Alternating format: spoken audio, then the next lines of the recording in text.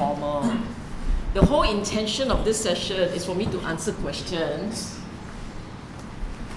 to people who have been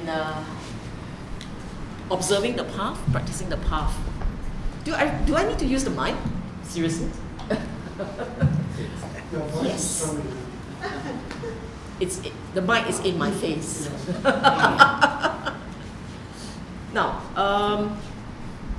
this is the first time that I am doing a session like this. And let me give you an idea. Oh, I got my own table. This is very nice. Thank you.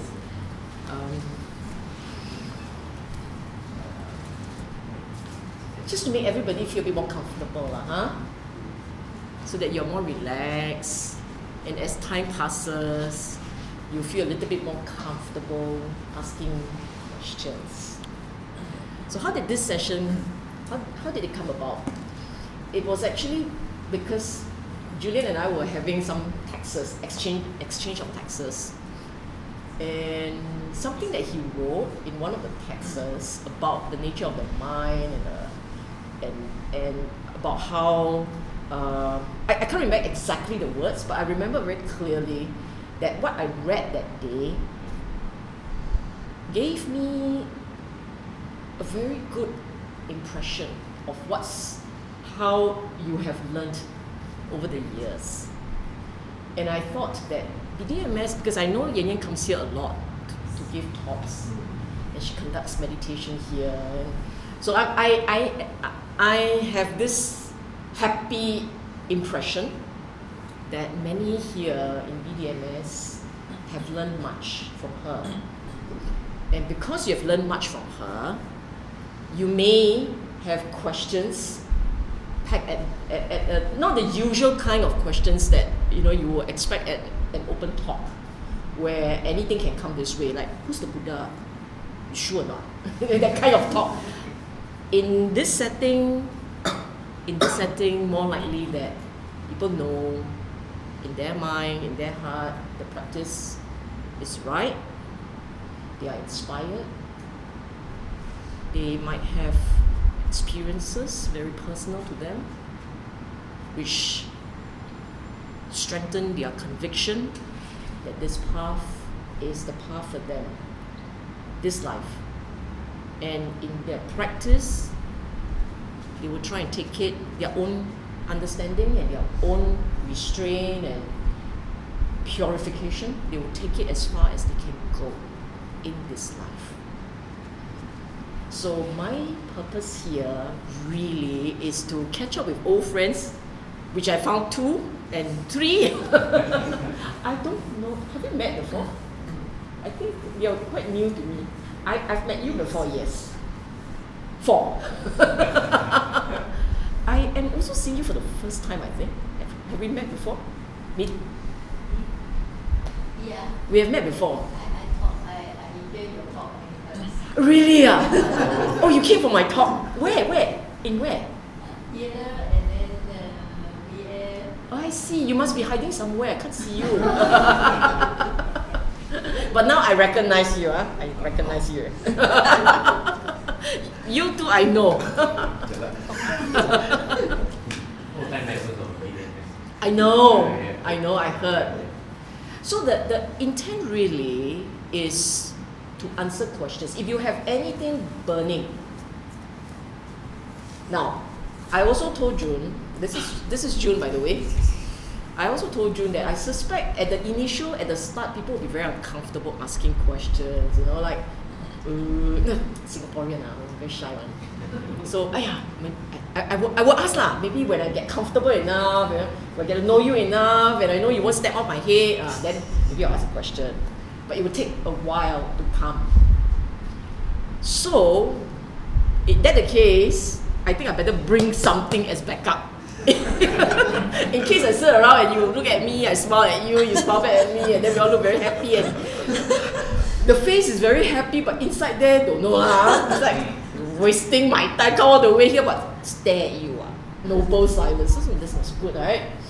So I brought this book here. And this being the day 2,500 years ago, Buddha unveiled Dhammacakka. You're familiar with Dhammacakka, right? So good, I can ask question, right?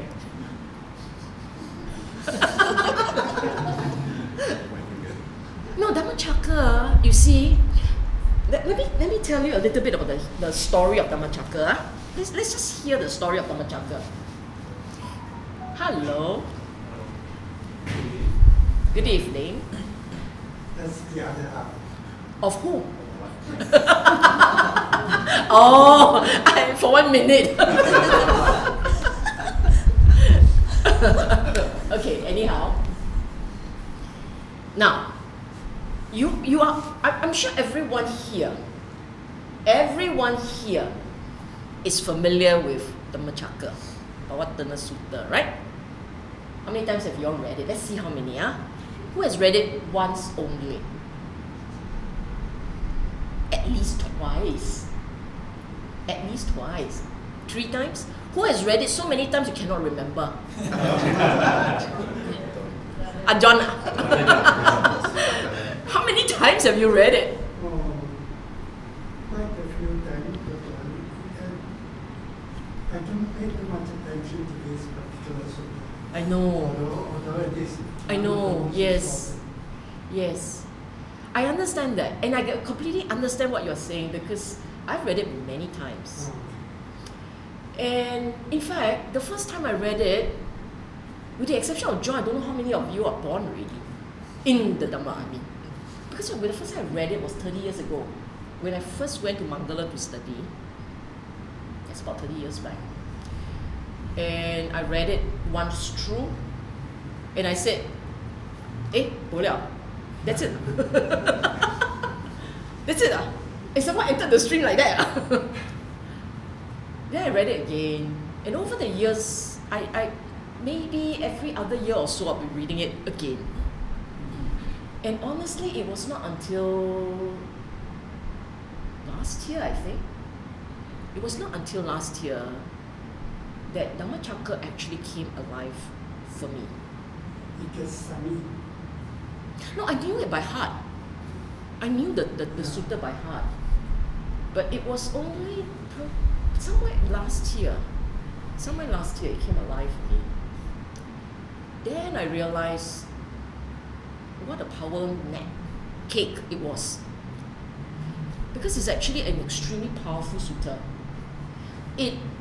Look, Buddha spent 6 years looking for vimutti, right? Liberation of the mind. As long as he felt trapped, he knew the answer is not there. How did he know? You see, we know he went from teacher to teacher. We know that he consulted prominent teachers of the day. It was not just some half-baked, nobody teacher in charge of some minor school. No. He was a Sakyan. Sakyans were famous in that region. How do we know Sakyans were famous? Because much later on, every time they said, "Oh, you are the Shkyon of the Sakyan. You are your Gautama of the Sakyan clan." Everywhere he went, they all knew that, right? So Sakyans were famous. And this famous son of the Sakyan, when he was looking out for a teacher, and we know he was educated, of sort of the day, he would have gone to a good teacher. And he went. And he was so good, within a very short time of being with them, he exceeded, either parallel or exceeded. Within a short time, he learned their methods. We know all that. But what's the significance of all that? It means he was very smart and he knew exactly what he wanted. How many of us can say that when we go into this Dhamma, we knew what we wanted? We knew Dhamma. Simi si Dhamma. Don't know. Teacher say what I follow. Something like that. But he knew what he wanted. So the question is, how come he knew? He went in with a goal. And his goal was vimutti. liberation. Now, for most people of his time, liberation came after death. Because if you understand the conventional story of the day, right, the Vedic faith, liberation means reunification with Brahma. Their Atta reconnects with Brahma, for them, 丢了, right? But he was not going for that. He was going for liberation that you can experience here and now. That is why, even when he came out of Arupa Jhana, which is jhana is incredible. Your mind goes completely still. And for as long as that power of the energy of the jhana is still within your brain, you will come out feeling just like $1 million. You're feeling so nice, right?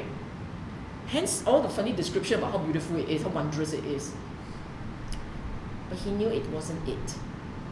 Despite all the relief, he kept saying it's not it. So the question is, how did he know, you see? He must have been watching his mind so closely that even just a twitch from the mind, he knows. And as long as that mind twitches, it cannot be it. That's how he...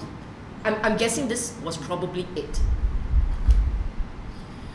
And on his own, he knew it has to go back to some kind of a stillness, and then let's from there examine the nature of the mind.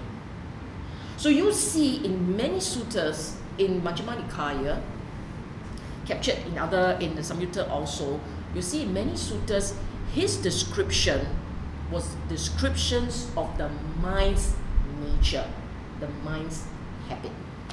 Okay? Now after 6 years of struggle, of which he almost died. If you have read my book, you'll know he almost died. He definitely almost died. Because you had him hallucinating. Or even if you say they were not hallucination, there were enough devas whispering to themselves saying, this is it, he's turning black. Now, we have no doctors here, do we? You are the closest to a medical person. When a person turns black, even as he is alive, have you seen people who are dying? Sometimes they turn quite grey before it's the end. That was what he looked like, probably. Hence you have the Dewa saying, he's turning black. And he himself was saying that when he pinched his stomach, he touches his spine. I mean, obviously he didn't touch his spine, but the point is, he knew that it was bad. He knew how to turn back. Now you must, I'm setting the stage in your mind. I'm setting it in your mind. So you have all these things, right? And he got it, right? Can you imagine the relief? And now he finally, after internal debates, he decided he was going to teach. Okay? You look at your own life. Suppose let's say all you know is cooking or baking, and you wanted to bake the perfect cake. And when the perfect cake comes out, what do? Eat it. You must tell the world, right? The perfect cake comes out, you caught the fish, the perfect fish, you must take picture, I know it's Panati Pata, but still you want to take picture. But the point is, when it is something so impactful that solve all your problems, and will solve others' pain, you will want to share. And that's Dhammacakka. So I told myself, I said, cannot be, there's nothing there. It has to be. That is why every other year or so I go back and re-examine the thing.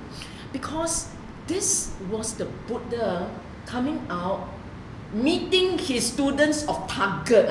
It's not by the way, hello, 请坐, and then let me explain to you Dhammacakka. It's not like that.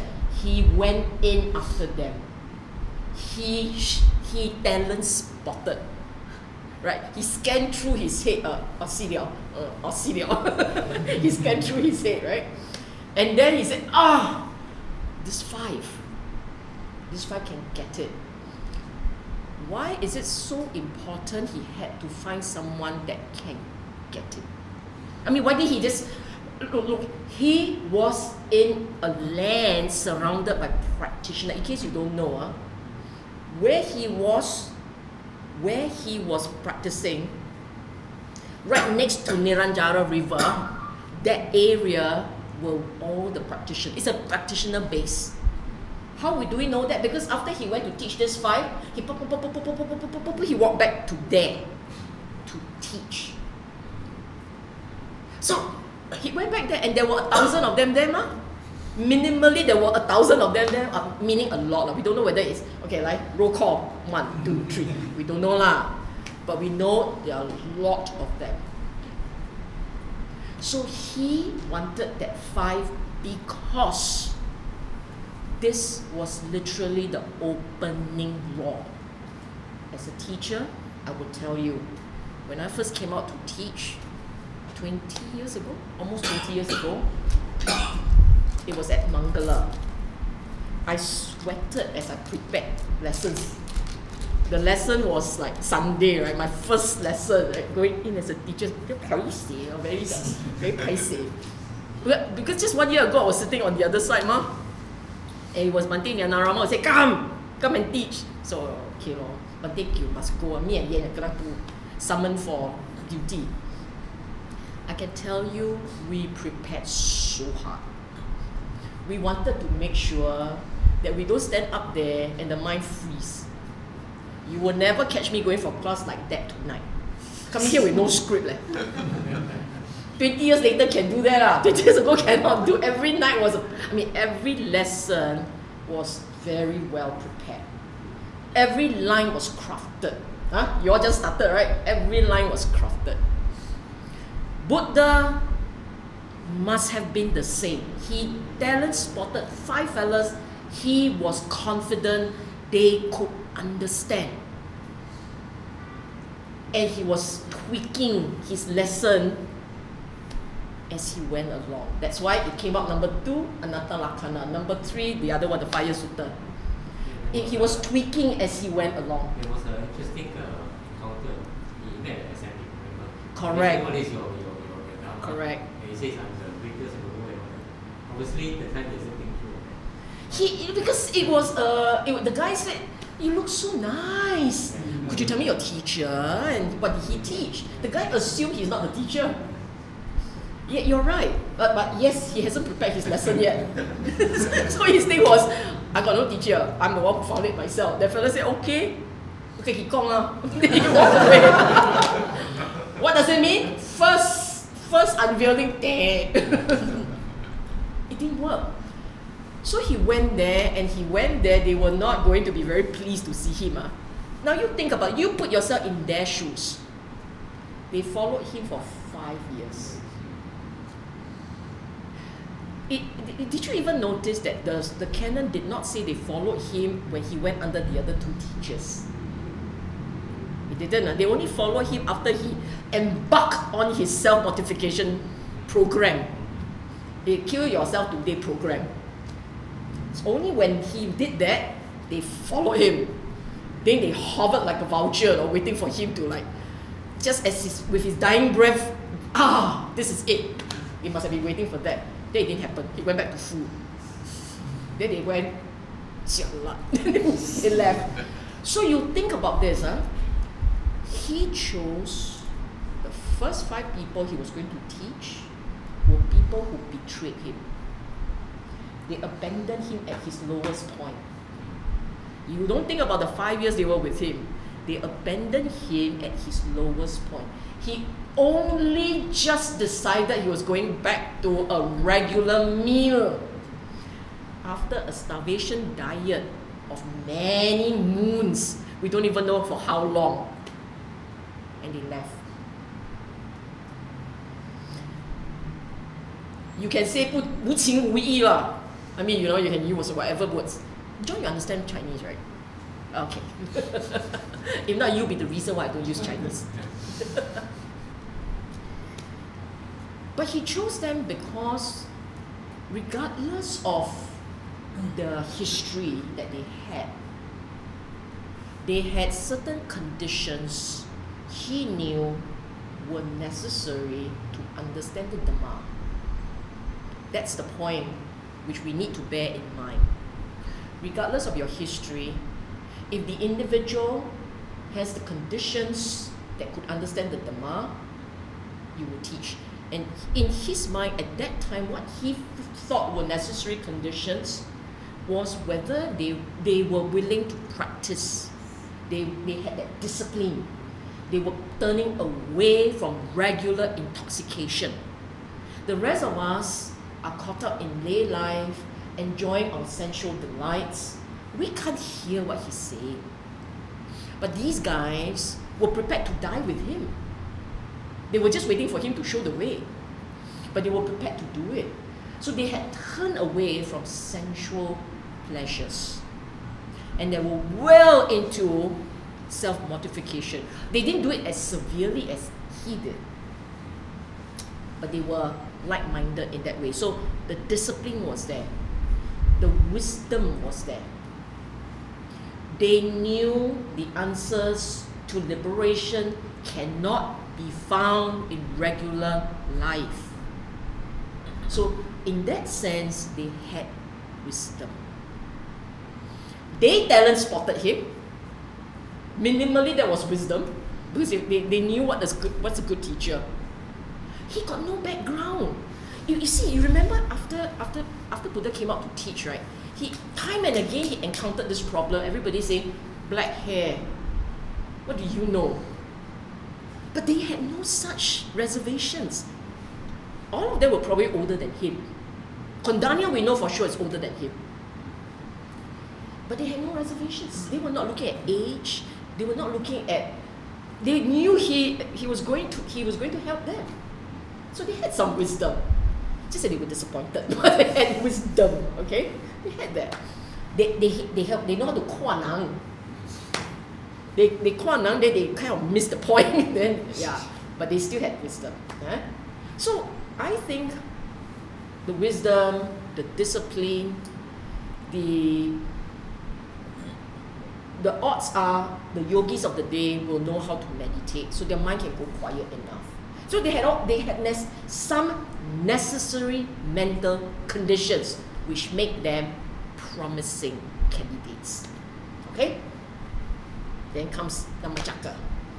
And what is interesting about Dhammacakka, in my view, in fact, many things are very interesting. I spent long enough staring at it.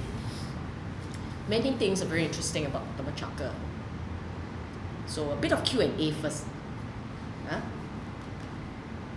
Do you recall what he started with?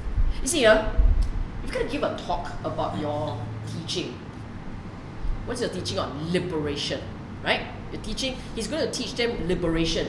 You must remember the objective. They followed him because they want to know what's liberation. So your teaching is on liberation. The typical start point of a teaching, where will it be? If you think about it, right, the regular person giving a talk, you will put a hypothesis, right?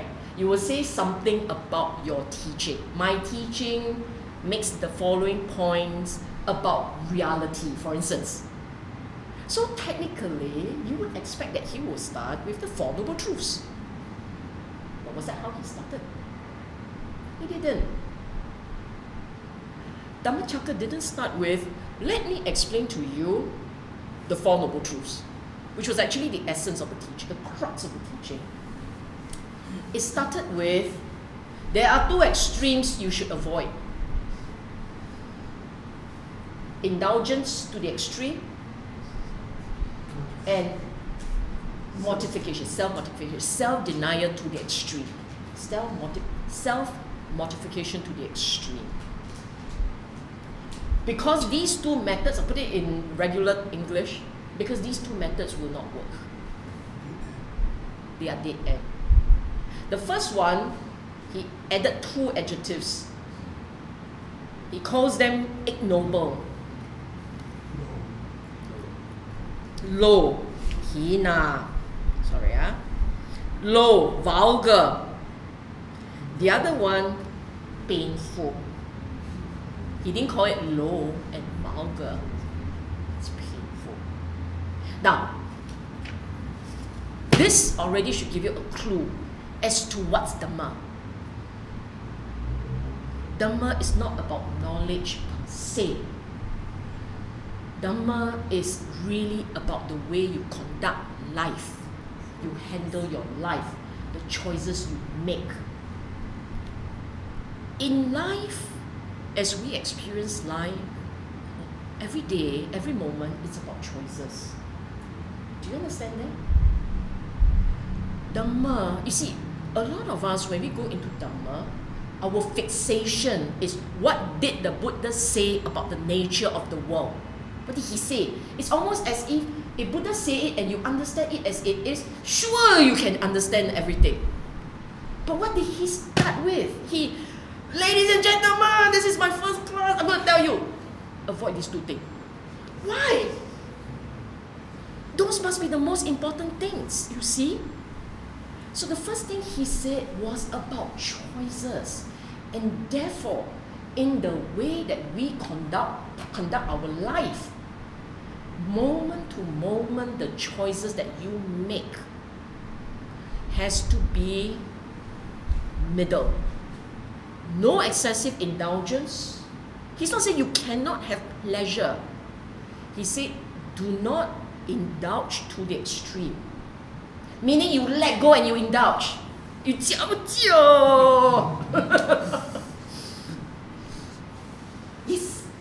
No, wasn't it because the 5 students, they originally really criticized him for taking the rule, and they were really practicing the very extreme self-love? That is true. So I'm thinking he might have started it that way to Possible. shock them so that because they might be very skeptical of what he has to say. You see, by the time he opened his mouth to talk, right, you notice the words that are used, right? Oh, it's not here. It's not in Dhammacakka itself. I think it's in the Vinaya. Louder please. Arya Pariyasana Sutta. It's Majjhima Nikaya. It's when in that sutta it captured the meeting between the Buddha and the disciples. I mean the 5 ascetics. And initially, yes, they were going to no-hew him because they said, well, he can sit where he wants. It's his option. And then they noticed that something was different, and then they decided to, oh, this is different. And they accorded him with respect. Yes, it is possible they were going to be somewhat skeptical. But even then, you can still start off with, let me explain a little bit about the nature of the world. You could have lah. But this point, in a sutta that you unveil, this is the usual explanation. You're right. The usual explanation is he talked about, because someone has to explain why he talked about the 2 extremes instead of plunging into the 4 Noble Truths and the Eightfold Path. And in most cases, they will say it's to address the skeptical nature of the minds of the ascetics. That is true. But at the same time, he could have done it in the middle. He could have said, I have unveiled this, I've understood the nature of the mind. If you would open your mind up, I will explain to you. He could have done that. But instead, he went in and straight on, what you're doing is wrong. The other side also wrong. So my theory, in fact, my belief, quite strongly, is this is where many of us will fumble. It is a path. The Dhamma is a path, a practice, a choice. This part is very important. And if you remember this sutta, which when we go through, you will know, the only thing that has elaboration is the Eightfold Path. All the others have no elaboration. What you know of dukkha and origin were elaborated many ways in substantial detail in other suttas. But this is the only one which all the 8 is down. Indeed, basically all the 8 parts of the path is down. And if you look at both sides, if you take bird's eye view of the sutta and you count the stanza, you'll find that actually the path takes a bit more occupy more space in the sutta. So therefore, my postulation, and I still maintain it's a postulation, is in this practice, it's not the knowledge. The knowledge is essential to convince you to adopt the path. But having knowledge without the path, without knowing what to do to change your mind, nothing works. The knowledge is just knowledge. You understand it? It's like knowing the nature of the body. As a doctor, I know the nature of the body. But I have never done a cut on your body. Then I will never really know how inside works until I see for myself. Now you can see YouTube, but still. It's interesting that you talk about this point, because I always have been thinking about this as well. Yeah. The words he used, veering away from both extremes. Yes. And if you look at the Chinese one, it's Li. And I understand now why they use Li. It's sometimes most people say that it's a submission, it's a middle. Yes. Neither Yes. two. Yes. But it is throwing away the two extremes. Yes. And if you look at the Yes. what is a middle? When there is two, right? I think you said there's a middle, right? But in this case, I don't think it's like that. It's like these two are not. And when I read this, I don't mind. Go ahead. Yeah. This is the whole intention. When I read Professor Karuna, he says that when the Buddha used hina, low, vulgar, for sexual pleasure, because the nihilists, they don't imagine a life after death. So if we are not restrained, why keep yourself so controlled, right? I Let's see. enjoy. Right. So in that case, this sensual pleasure is hina, is vulgar. Right. But when it comes to self-mortification, it has a purpose, right? So that you can unite with Brahma, Yeah. because there's an afterlife. So you practice this, although it's not correct, but if you compare it to The other one, which is lower. that's why the Buddha don't use vulgar. And if you look at the Chetta Buddha Sutta, what Sutta is it? Which one? What is it about? The one about the two extremes, nihilism and Oh, okay. Chetta Buddha Sutta. Is it?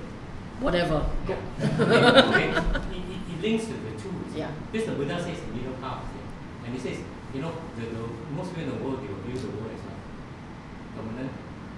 Oh yes, Eternal? yes. Or- Eternal or nihilism. Yeah, that's right. Eternalism and nihilism. And nihilism, right? Yeah. So he says, I'll teach you the middle path, which is also the discarding of the stools. Yes. And that is a very important sutta. Because once you look at the world with wisdom, and see the world as it exists. If you look at the field of wisdom, you know that whatever exists is not permanent. So this two sutta is very pivotal. So it seems to join with what is being said here. It's not being the what you call the taking of the average. I know what you're saying. You see, all these 5 ascetics were educated young men. Young men, but not quite young. Looking for something. Meaning to say they already knew the teachings of the days. And what you have just described are the arguments of the day. The arguments of the day were all about, does life end? I told you, right? Actually, this thing is not just in India. Everywhere it's the same. Look, when it talks about death, there are only 2 versions. There are only actually 2 versions. One version is simple. The annihilistic version, simple. I always call it worm food. Die already become worm food, or ashes, or pollutant to the air. The second version has different permutations. Permutation 1, the body dies, the soul lives on. forever. So that's version 1. Version 2, the second version means the body dies, but something else lives on. Okay? So in this, something else lives on has different permutations. Permutation 1, it lives on in an eternal life, and different culture has different version, not just the Indian version. Different culture has different version. In fact, the Indians were the one that does not have an end point. Indian doesn't have. Their end point is reunification with Brahma. But in the different culture, like the Egyptian, I keep saying the Egyptians have the golden field, the Vikings have the banquet hall, the great Wahana or something like that, the great banquet hall. Chinese one is, the Chinese took the ideas from the Indian and give it a spin, okay? So version 1, you die, finish, eternity, different existence. The second version is, you die, you're reborn, and the soul, round and round and round, that's the Chinese version, around and round and round and round, but it's something consistent that goes round and round and round and round and round and round and round and round and round, and there's no way out. You just go round and round and round, forever and ever. Eternalism. The Indians, I'm not sure if you're familiar, have many permutations of the round and round and round.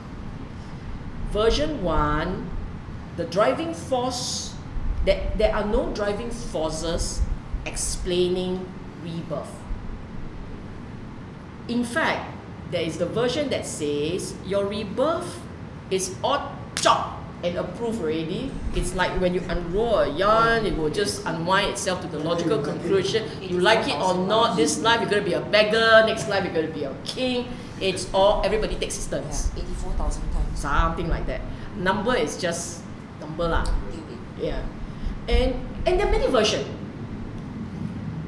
Actually, it's scholars who come along and offer different theories. My personal view, having gone through this practice and all, my personal view is don't think too hard. The Buddha's Dhamma is actually very straightforward. There is no imagination, there is no need to think too hard. It really is describing the absolute nature of minds. Don't think too hard. This is important. Why do I say that? You look at your own instincts. What are your instincts? You are a regular person, right? You're a conventional man and woman. Your regular instinct is you either smack yourself or you indulge. That's a regular instinct. Mostly Mostly you give in. So think of it like this. Do you give in, or do you not only deny, you make it painful for yourself? And we talk about everything. Here you're talking about sensual experiences. What about relationship? Think of the time in relationship. You either 修到爆 or 你 let's say someone you love very much and you feel in your wonderful construction you have concluded the person betrayed you. And what do? You cut the thing. Regardless of how painful it is for you or for that person, you punish the person by punishing yourself. You punish yourself, punish that fella. You refuse to forgive, you refuse to forget. Never mind, next life we see, we fight again. Human instincts are not that complex. The Buddha's not describing fantasies, He's really describing your mind. These two extremes reside in everybody, under every circumstances, in every choices that you make. You go look at your mind. When you say, I indulge, it's Kama Sukha Nikanu Yogo. If you say, I refuse to give in, I will die standing, that's the other one. And what is this middle path? He says, and the middle path, because what is interesting is what he said. You are right, but he actually used the word Majjhima Patipada, which means middle of the two. And no, it is not 50-50. It means do not go near those two. That's the point. Do not go near the two extremes. We will take the position that looks like this. It is not middle path per se. He gave a name to the method. It's a method. It is not that the path of the Buddha runs in the middle of the two. It's not like that. It actually means there is a way of avoiding these two. The name I gave it, middle path. That's the point. And more importantly, it looks like this. And then he went on, right? Samadhi, sama sankappa, sama baca, sama kamanta, sama, okay, in English, ajiva, livelihood, effort, sati, samadhi, right? Samadhi. In most cases, for most people, they know the words, but they actually don't know how to operationalize it, how to do it right, and they see it as a step. One step. But have you all seen a wheel? Have you seen a wheel? You go look at a car when the wheel moves. Do you see steps? You don't. It's actually one blank slate. So actually, for the path to come alive, it should look like a moving wheel. It should not look like 8 steps. It should not look like 8 spokes. So what does it mean? In real life, you see something that annoys you. Straight away your mind must say, there is something I crave, I want, there is a one thing here. Because the first one says samadhi, right understanding. Right understanding is a collapsed thing.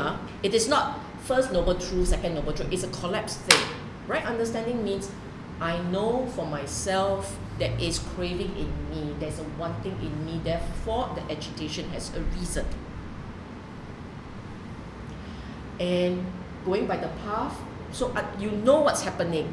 I know there's anger arising. And in this anger, there is a one thing. According to the teaching, what's the next one? Right thought. I should let go of the one thing. That's why it's nekamma. You have the understanding, you must let go lah. Nekamma, renunciation, let it go. You must hold on to awayapada. Don't let the irritation grow. When the irritation grows, it becomes vihimsa. If the irritation doesn't grow, there will be avihimsa. So it is not one by one. You see an irritation, you let it go, there will be no agitation, there will be no cruelty. If there is no cruelty, the words won't come out. It's always the mind first, then the words. That's why it's in that order. If your mind is already akusala, the words eventually will pop out. As it pops out, you might act on it. Okay? Do you understand up to this point? Isn't it one shot? It's in one spin of a wheel that's there already. And then, look at the next one. Right effort. After all the effort of doing the right thing, still got what effort? What did right effort start with? Yan Ye's famous one. Okay, what's the first one?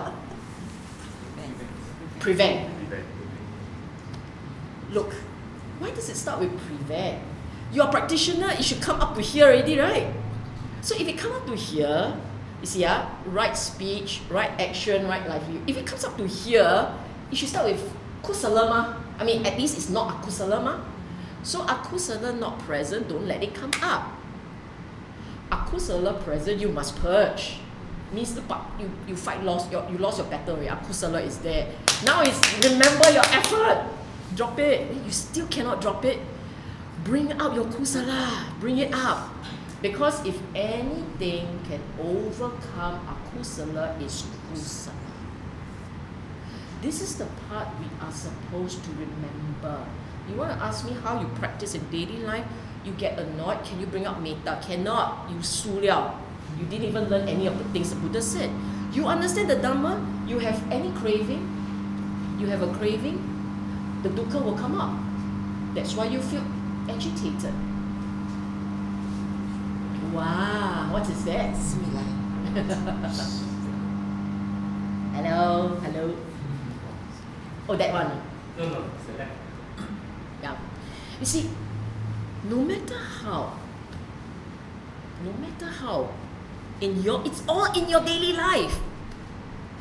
The steps are to help you walk correctly. It's to help you walk correctly. Then you say, yeah, but meditation, it's not. They are all together. So, I continue. Assuming you got your viriya right, very nice and very quiet, very joyous, very giving, very metta, very, very nice, right? Of course, your mind is in the present. The mind gets into fantasy mode lah because of loba. It gets into regret lah because of dosa. It gets into worry because of loba and dosa. And every one of them is moha. Now, where is the time when your mind drifts? It will drift into fantasizing or imagining, planning, or it will be ayah, regret, or ayah, sit, ayah. Worry, past and future, of course, but even now you're also regretting. You can regret like, right now, I got nothing to do now. How I got nothing to do? It's still now. So people usually say it's past and future. You're right. And it's true, most time it's that. But even let's say you don't know the Dhamma, right? Even now it's very agitating, I got nothing to do, I'm very bored. Something like that. So your mind fantasize. Every time your mind drifts off, it's loba dosa in the picture. That's all. Loba is greed, dosa is anger. There is something you want, something you're not getting, you're getting a bit irritated.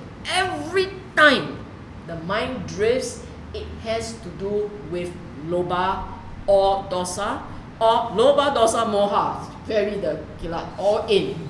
Why do I say that? You think about it. Yeah, tomorrow meeting how?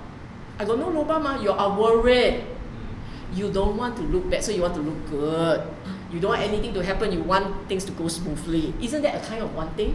Of course. You see what I'm saying? It's everything. You name anything. I'm so confident you can name anything. I'm going to miss my bus. I want to catch the bus. I want to be on time somewhere. I want to save time. There's always I want somewhere. So how does it help the Eightfold Path? Remember the right effort? Right effort is when you're focused on metta, joy, giving, others. The whole intent of focusing on kusala is to cut out the defilements. If you can cut out the defilements, the I is missing, yourself is missing, there will be no fear, there will be no anger, even fear. If you're walking along the road and you're worried about something, don't look at the worry, bring out the kusala. As much as you can, you bring out the kusala. Don't let your mind think. Thinking will bring out the akusala. So you just focus on the mental energy of kusala. Any kusala you like. The Buddha, faith can protect the fellow, okay, because it's very kusala. The concentration on joy, metta, left, right, metta. You concentrate on the metta, mental energy, there is no thought. If there is thought, your metta is metta. You start the fire. The fire cannot start. It grows a bit, then freezing from your fear. It's like that. You understand? So, okay. It sounds a bit like what Buddha said about the driving our cat. It's a replacement. Right. Exactly. And it's also compact because all his methods yes. are meant to keep the defilements at bay. I must introduce this everywhere into the lecture. All the methods that he taught is really, you don't have to use all of them. But when you have an idea what they are, and you're very clear about what the Eightfold Path, you will know why those methods were introduced. They were all meant to help you keep the wheel spinning, keep the Dhamma wheel spinning in your mind. It's not spinning everywhere else, it's spinning here.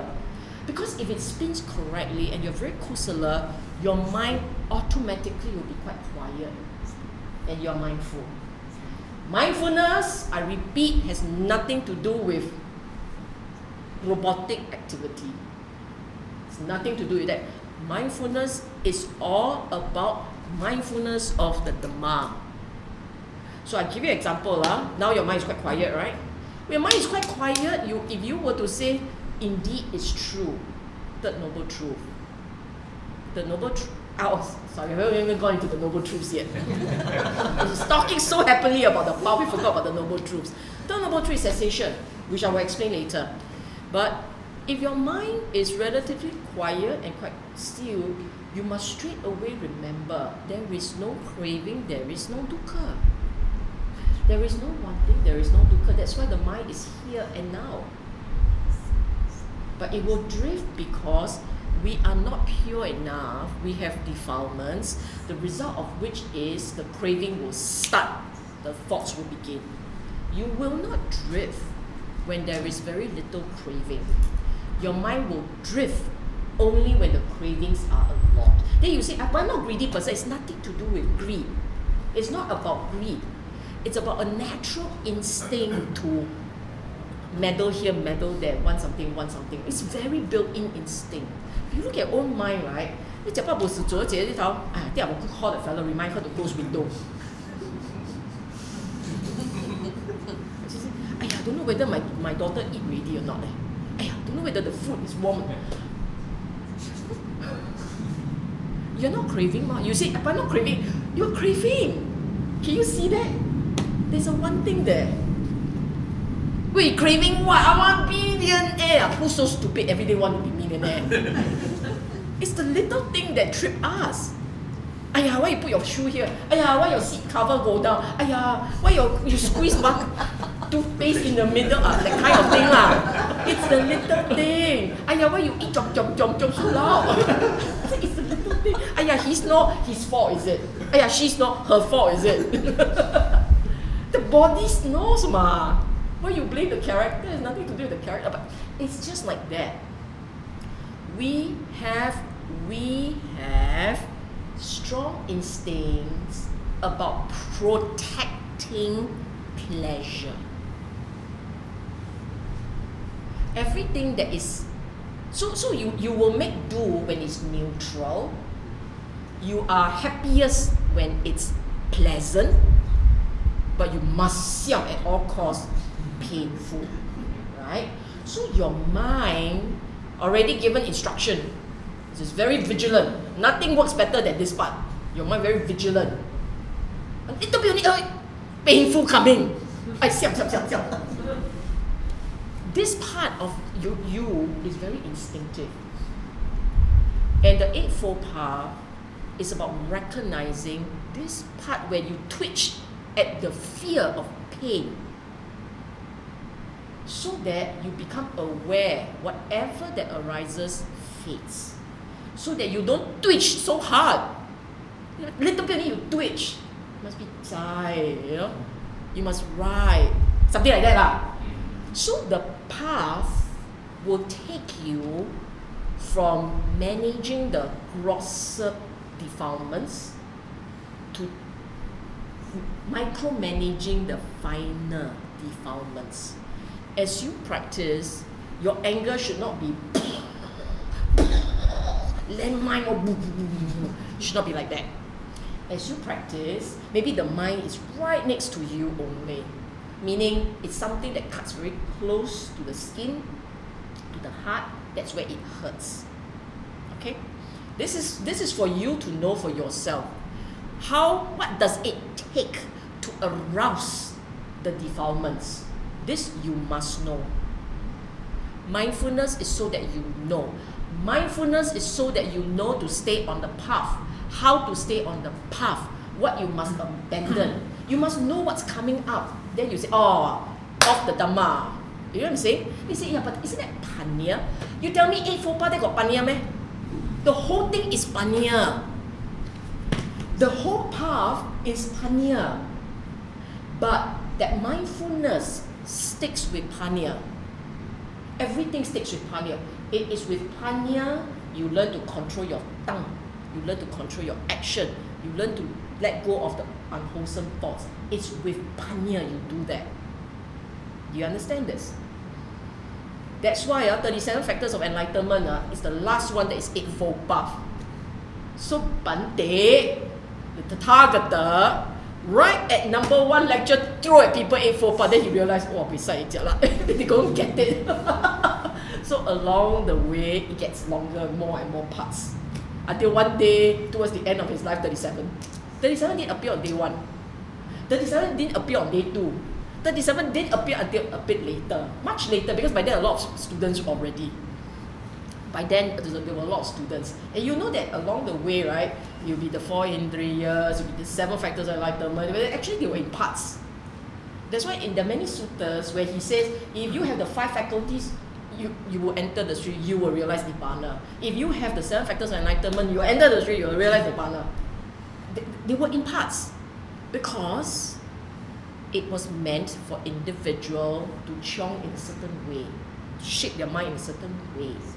But the 8-fold path is the same as the others, except it's right at the end, it sits on wisdom. Okay, it doesn't just float on its own. That is why for most of us, we don't understand what's so big deal about the 8-fold path. At primary school, at secondary school pass exam already got 8-fold path.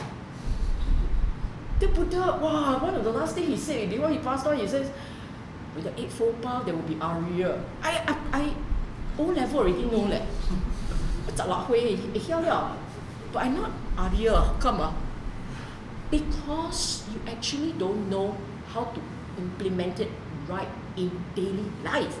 They are meant to help you purify the mind, wash away the defilements. Only when you successfully wash away the defilement, scrub really, fear, scrub, get rid of it. Metta, then dry up already. It's the metta that dries up all this nonsense, right? The metta, the karuna. It's your kusala that dries out the akusala.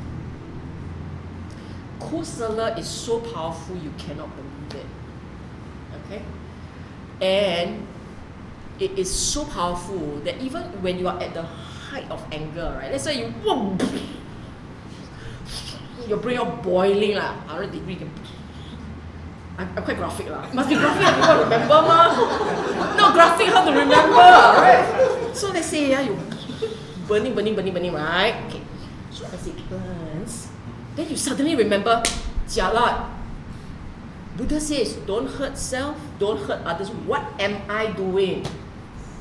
Slapping self, slapping others. At that time, your faith must come in a big way. You must bow in gratitude to the Buddha. At that, if you can do all those things, if your saddha is very strong, you can do it. You say, I drop this. I won't think anymore, because it's the thinking that causes defilements. You won't think anymore. No Shankara. Suddenly it will turn. The joy that surges up enough to dry up all your defilements. It's incredible. Why wouldn't more people do it? Because they didn't believe. Not enough faith. They don't believe. You must believe. And sometimes we say, actually, if you are very familiar, it's about familiarity. Let's say you really do metta, left, right. Bhante Viradhammo says, 20 minutes, 5 minutes, then 10 minutes, 20 minutes a day. Right? 20 minutes a day. Just do it. A day then. That's all. 7 days. 7 years. very fast, you don't need 7 years, within days, you'll find that metta comes on like a radio fusion. Oh, metta. Metta. Go. It really is true, it's true. Radio fusion. What? Radio fusion is the one that is like 24 hours on tap like that. That version. Not the Jujangsan version, you must find the knob. The Jujangsan version, you got to find the knob. Metta where? Your favourite yes, good lah. She was like the metta, the chant. Chanting No, she like metta. Yeah. Good. No, it works. Do some more. Okay, now we go on. Okay, what is the middle path awakened by the Tathagata which gives rise to vision, which gives rise to knowledge, which leads to peace, to direct knowledge, to enlightenment, to Nibbana. Every word here matters. The enlightenment process. Actually, not just enlightenment process. Your enlightenment to what the Buddha taught. Meaning your awakening to what the Buddha taught also goes through this. You sit there, you listen to talk. When the talk begins to make sense, it's an awakening, right? That awakening also goes through this process as he had described. Okay, now let me explain. Gives rise to vision. You have an idea how it works. You can see how it can work. That's the idea. You can see how it works. You can see why it is like that. Rise to knowledge. See, and then there must be some explanation in your mind. Oh, yes, I get it. That too is two parts. There is a sudden awakening and a realization. That's the vision. And then the knowledge builds. It means this, it means that, and so on. That's the knowledge. So like an example, let's say you are angry. There is anger. So that's a defilement, right? And then suddenly you remembered Buddha said about metta. So you bring up metta. You don't know lah, you just do it lah. But Buddha says so, you do lah. So you bring up. Quite grumpy, right? So you bring up. And let's say on that day it worked. Suddenly your agitation get wiped out. All of a sudden it gets wiped out. And then the joy erupts. What has happened? You will see. You are a witness to an event that is happening in you. This is vision. And then you understand. When you understand, and you begin to understand more, that's knowledge. In every part of learning, it's like that. Gives rise to vision, gives rise to knowledge. Then he didn't say gives rise to peace. Leads to peace. You feel. The moment that happens, you feel you come on. 你服了. That's a better word. 服 is a better word. 你服了. You're content. Because you have experience with the Dhamma. You have one experience with what he taught. You're content. Gives rise to peace. And why is it? You see, earlier on is knowledge, which gives rise to knowledge, but it leads to direct knowledge. It leads to peace, to direct knowledge. Why this time round second word? Because you are the eyewitness. You seen for yourself. This is an experiential knowledge. This is not a conceptual knowledge. It led to an experiential piece of knowledge. 懂了吗? Enlightenment. And then when you get the big one, Nibbana. Okay? So whatever it is, in all the steps that you grow in the Dhamma is like that. You will first see and then you correlate. The point when you correlate the Dhamma, the teaching, to what you are experiencing, that is a vision, your eyewitness. It will lead to the rise of that, the vision that arises. And then you understand what he taught. And then you feel really good about it. This is an experiential thing. Right? It's an item, no? 懂了，我懂了. And you will never forget. You see it once, this kind you see it once, you never forget. Every Dhamma experience is like that. When we talk about growing the Dhamma, we are talking about all these occasions. You can mark it against the wall. 今天有3个, 明天有4个. You're growing in the Dhamma.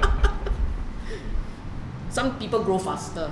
This one not go by years. Some people just go faster because of the mental states. The mental states, there are 5 mental states, which you all know, right? Saddha, Virya, Sati, Samadhi, Magnya. Okay? And that, he says, what is this middle way awakened by the Dhamma, which gives rise to vision, knowledge, and so on, which leads to Nibbana? It is the Eightfold Path. Right view, right intention, right speech, action, livelihood, effort, mindfulness, and concentration. Now, so you listen to how he said it. This path, doing it like this as a spinning wheel, not in steps, as a spinning wheel, as life, as you experience life, as you engage with life. Every time the defilements come up, the spinning wheel must start. Every time kusala is present, the spinning wheel is churning by itself, meaning the spinning wheel is there. Do you hear how I say it differently? When it's akusala, your spinning wheel must start because it stopped spinning. But when it is kusala, see the spinning wheel there. That's the difference. Okay? And then he explained. The drum roll and all. This part no drum roll yet. Because later on the Devas came out to celebrate. The drum roll started. Okay? Now this bhikkhu is the noble truth of dukkha. Birth is dukkha. Aging is dukkha. Illness is dukkha. Death is dukkha. Our mind like to gloss over these words. 我知道了。生老病死吗? I understand. Actually 不是，没有生。Okay,生老，真的是生老病死哦。对，生老病死。Oh my Mandarin 怎么讲了 Okay, the 生老病死。So our mind glosses over this. This is where he talks about anicca, but your mind glosses over it. See that? So the very first thing when he talks about anicca, people didn't understand. Actually, in each of the points that he made, embedded in all 3 parts, embedded there, anicca, dukkha, anatta, but nobody caught it. 生老病死 is impermanence, and it's dukkha, and it's anatta, because it's a process.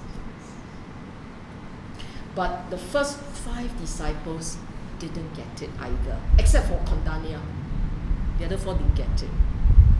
Like the rest of us never caught it. We also didn't catch it. But this is the fundamentals of life. The one part that even if you are an Arahant, you can't escape. And our mind glosses over it because our mind doesn't like to think of bad. We only like part 1 of 4, Sen. That's why we happy birthday to you as we celebrate your death because it's our dying. Because that's the reality, right? Because every year we celebrate for you as you are nearing the end. But of course, when we are celebrating, we don't mean it like that lah. We meant it in a positive way. We're so happy you were born, without realizing that we are also so happy you are growing. Oh, so happy. But that's the nature. The day you are born, you should cry. Which we did. That's the cute little joke, right? You cry, everybody laugh, right? Everybody smile. Then when you die, hopefully you smile, everybody cry. hopefully not the other way around. You cry, everybody laugh. This is wasted life. Okay. Anything else I want to say here? This one is very important because if this Sen Lao Bing Si part, right, this 4, if it doesn't hit you, you don't feel it deep enough, you actually can't really understand anicca. When are you going to upload it? That talk.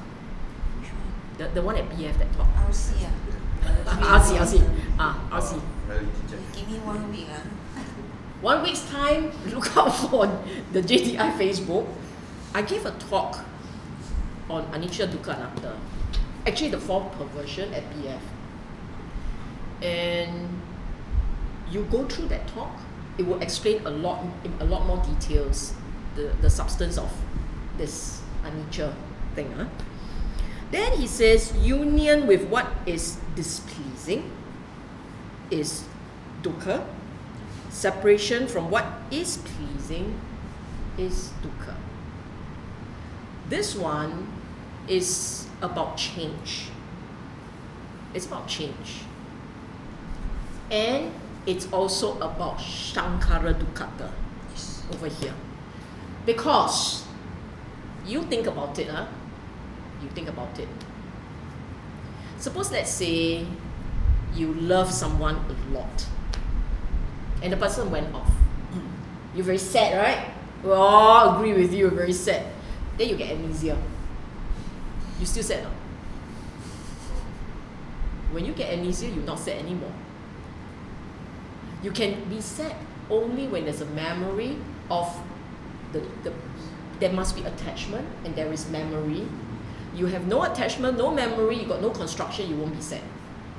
Good riddance. You see, it all sits on memory and construction. If you don't remember and you don't construct, there will be no dukkha. If you remember, meaning your data retrieval system works perfectly well, but you don't think about it, no dukkha. Dukkha starts only when the thinking starts. And that is also conditionality. It's conditional dukkha. Okay? Then comes the final one. The 5 aggregates subject. Not to get what one wants is dukkha. Again, this is construction. This is all construction. The 5 aggregates subject to clinging are dukkha. The 5 aggregates, he did not explain them today. He merely threw it there into the wind, and so the 5 also blur. He just threw it there. He didn't explain it in this sutta. Then, in brief, and much later on, I told you Buddha fine-tuned as he went along, right? So as he fine-tuned, everything got elaborated. Because this is what you call the star pupil of the year. Okay? Well, I tell you something even more amazing. Tonight you got time, right? Okay. Okay, now, origin, the noble truth of the origin of dukkha. It is this craving which leads to renewed existence, accompanied by delight and lust, seeking delight here and there. That is craving for sensual pleasure, craving for existence, craving for wibawa tangha. I will change it into Pali, because this place is very good. Everybody knows Pali here, right? Wibawa tangha. Okay. Wait. Now, I usually would dare to bet, but here in BTMS, in the presence of a few fellas like you guys, I think I don't bet. Usually I will bet. I will say, I bet you only saw Kama Tangha, Bawa Tangha, Wibawa Tangha, you didn't see the rest. And usually people go, yeah, it's true. But here I dare not say, because here got people very niao, they spot words.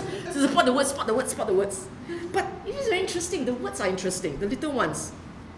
It leads to, hear the words, it is this craving which leads to renewed existence. Now we immediately think it's about rebirth. It's not. It's about here and now. The moment there is a craving, existence. If you do not think and no craving, your mind is like that. For your mind to move, there has to be craving. So if you sit and do nothing, nothing happens. But the regular mind will die because it seeks stimulation. The regular mind seeks stimulation in order to feel alive. Can you hear the words? Which is what it said here. Renewed existence. It is this cravings which leads to renewed existence. Craving drives your moment to moment. Okay?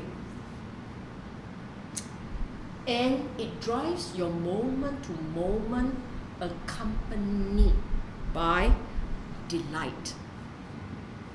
The last, immediately you think of sex, but it is not. It's hunger. It merely means hunger. And the mind seeking delight here and there. This is how craving drives. Craving drives, it's the battery that leads life to move on, moment to moment. And as the life moves, your every moment is a rebirth. Your every moment is an existence. You see it as a continual existence, but really it's a becoming. It's a becoming. And in the becoming, he is telling us your becoming is driven by craving.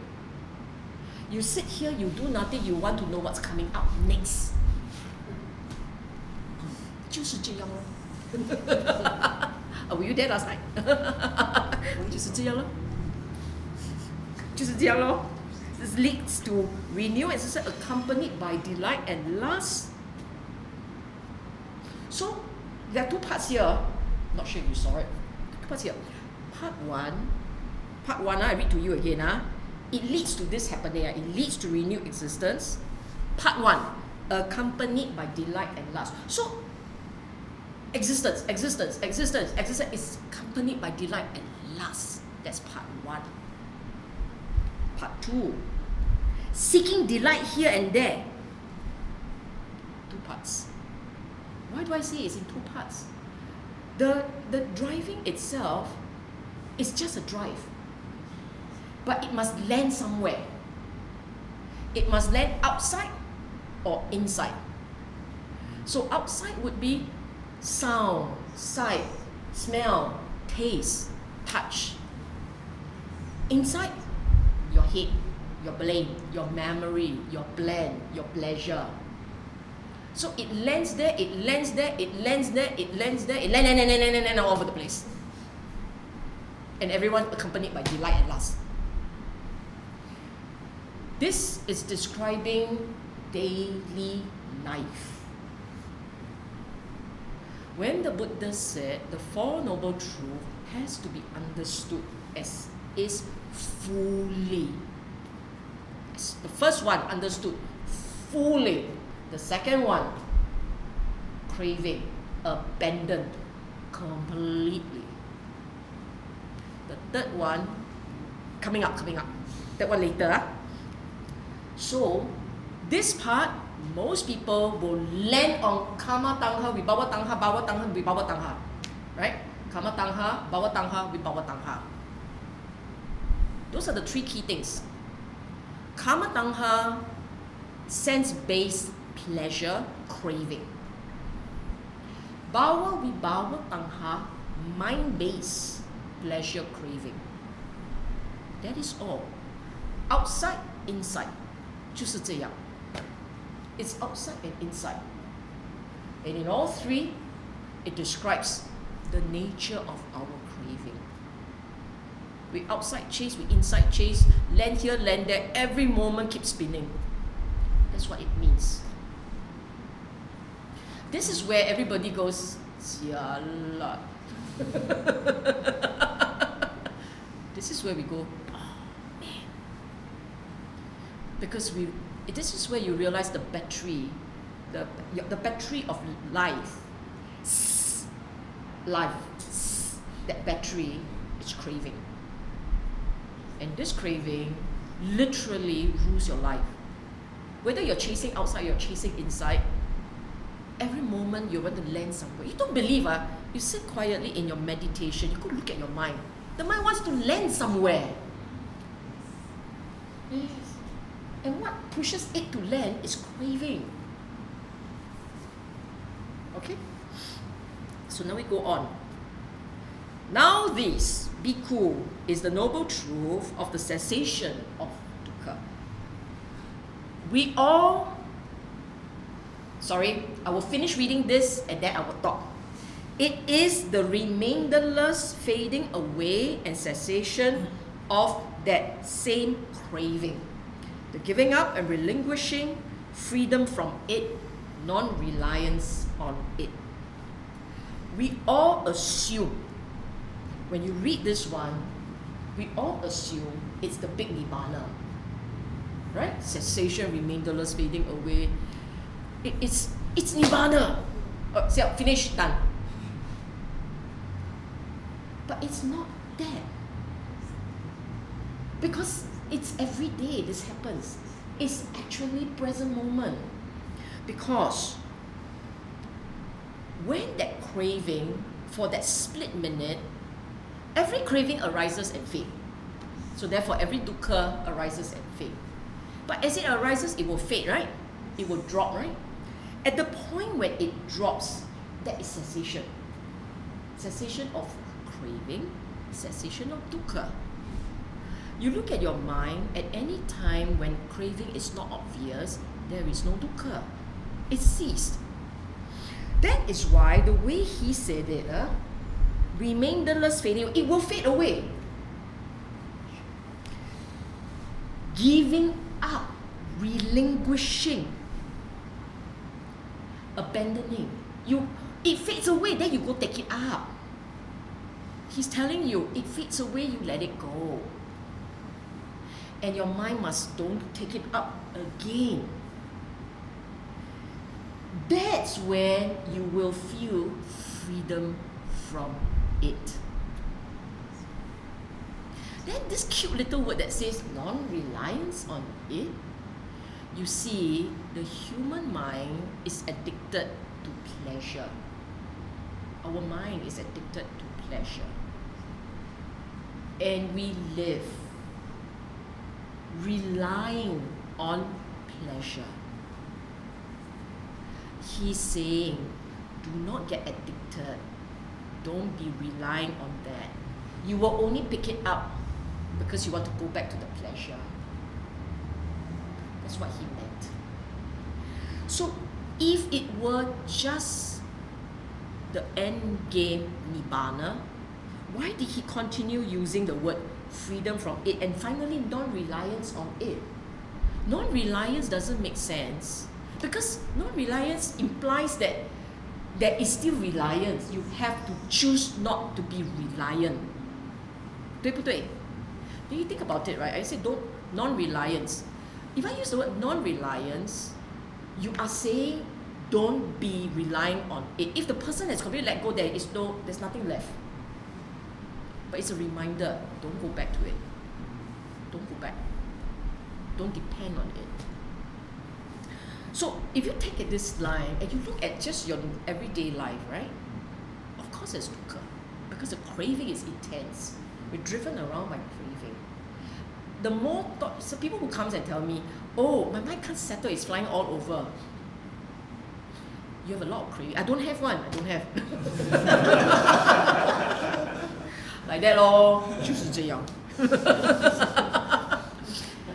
Actually, when your mind can't sit still, right, it floats around a lot, right? Your battery very active. Yours is a regenerating battery. The craving battery, wow. You know, it's like you stroke you cause friction. The fire will come out, right? Not that I've done it before, but I understand the principle. I understand the principle. They will come out, right? Like that. The regular mind, which cannot come down, has a lot of wanting, stirring the mind. It's just like that. Okay? So, you understand this one? Then the fourth one that says, this is the Eightfold Path. He repeated. Okay? This is the one where he repeated the Eightfold Path, and he said, this is the noble truth of dukkha in regard to things unheard before. There arose in me vision. You all memorize it. Vision, knowledge, wisdom, true knowledge, and light. And I said to another group, I knew all of them except the last one that says light. So I asked Dr. Ng, my guru, I asked Dr. Ng, what did she say? So everybody like, yeah, what did she say? You all must ask Dr. Ng to verify. My recollection of what she said, you just remind her, did someone ask you this? Maybe she'll forget. But she said that, no, actually maybe I shouldn't say it because I'm not sure. I should say it because I don't remember it well. But it doesn't matter. You just have to get past the other ones first. Vision, knowledge, wisdom, true knowledge, and light. Okay. Vision, earlier on we mentioned. So you know how it's done. From what you see and understood from what you see for yourself, you correlated for yourself, you build knowledge. If it really sinks in, it is wisdom. It has to sink in you because you can see and you sort of understand, and then is it not important lah? How many of us have gone for a retreat, seen anicca of sort, then come out of retreat, drop half the things? It has to sink in deep enough to become wisdom, and then you will know how to use it. Because it's not done yet. With wisdom, true knowledge is nibbana knowledge. You go in depth into the actual realization and taste of nibbana. This is the true knowledge. So the light comes after the knowledge arises. You mentioned right liberation. This one not yet. But okay, in this sutta he didn't say right liberation. But in the Tenfold Path, he talks about right knowledge, true samanyana, right knowledge, and right liberation, where the mind is free. Okay. Then he said, this noble truth of dukkha is to be fully understood. In regard to things unheard before, they arose me. So, the knowledge of dukkha, what is it that drives you on a daily basis? The battery that drives you has to be understood. Not understand as in I feel pain, but understand the true nature of dukkha. That the very fact you live, you were born, you live, you will die. The very fact that you are here, there will be things you want or not want. The mind works around it, it talks a lot. Every time it talks, you will have dukkha. Dukkha has to be understood. Understood is to use the mind to understand, not use your heart to feel. That's the difference. For most of us who say we know what's dukkha, actually it's the heart that feels, and therefore we get emotional. Understood is to use your head, your mind, to have a logical, sensible, balanced, objective, and what Yan Yan likes to say, clinical understanding. It's clinical, it's detached, it's objective. Your heart does not feel the pain when you understand. Not that it's not painful, it's that you're not emotional about it. Okay? So you can actually see dukkha and smile. And then the Buddha went on to say, has been understood. Is to be understood, meaning to say, as part of your practice. And this is where sometimes we go wrong. Here you have the Buddha saying it categorically. Dukkha is to be understood. Dukkha has been fully understood. So you have dukkha, you have should be understood, then got it. Right? There are three parts to it. First is there. Then you understand it has to be understood, and then you understand. You fully understand it. Now, what is the significance of three parts? Something that is there has to be seen as it is and understood for what it is. And this is the part in the whole practice. What is the purpose of walking the path? Is for the experience, absolute understanding, for cessation of dukkha, right? It is for understanding, abandoning, cultivating, and realizing. 4 parts. And it all boils down to that. Do you or do you not understand the very nature of that mind? The mind that is driven crazy by its craving. But it doesn't have to be like that. It knows how to stop. Everything that comes will drop. It will cease by itself. Whatever comes up, it will stop. If you stop thinking, it stops. If you stop thinking, it stops. So what are you clinging on? You're clinging on to it so you think some more. And as you think, it starts. It's basically like that. So, if you understand dukkha properly, you will understand the nature of the mind properly. This is what it means. If you understand dukkha properly, you will understand the nature of the mind properly. And what is the nature of the mind? Anicca, dukkha, anatta. That's the nature of the mind. You understand it properly. Then he went on to say, origin of suffering. There is the noble truth of the origin of suffering. The noble truth of the origin of suffering is to be abandoned. The noble truth of suffering, of the origin of suffering, has been abandoned. This part is about that battery, right? Craving. Objectively, there is this problem. You need to let go of that battery. Has to be abandoned. Is to be abandoned. And then you know when you have abandoned it. Okay? This part has to do with fundamentally defilements.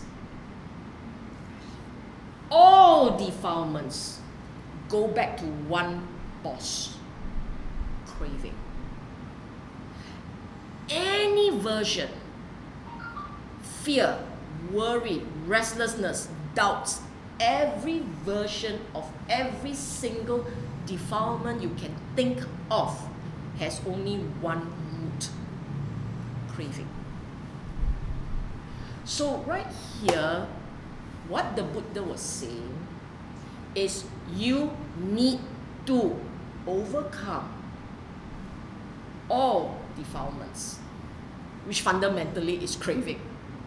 So to put it a different way, because sometimes you don't see the defilement, you don't see that craving, you see only that defilement. So like fear, you actually don't see it as craving, you see it as scared. You see it as fear. But underneath fear is craving. Craving to be alive. Craving for what? Craving to be alive. Why are you afraid of death? Why do I want to be alive? Why do you have a ghost? Because I want to be alive, but a ghost can chase me. If let's say ghosts become your good friend, you sit down, you talk to ghost, the ghost talk to you, you talk, then you realize he won't harm you more. You know scared ghost. But you can be not this one. Not this one. No, this one. This one. Right? You're not scared of the one that you talk to, but you're still scared of others, other version. You know what I'm saying? With knowledge comes no fear. So you realize, they are all mental energy, only mental energy, then you don't scare already. But as long as you have no knowledge of them, as long as your mind starts to think and imagine, and you're afraid that they will come after you, piak you on the head, make you fall, make you scared, that's where your fear will start. It's craving. Why is doubt defilement? And why is doubt craving? Doubt. Right? I said all defilements, all akusala, one road. It all leads back to one boss: craving. Doubt. Simi craving, right?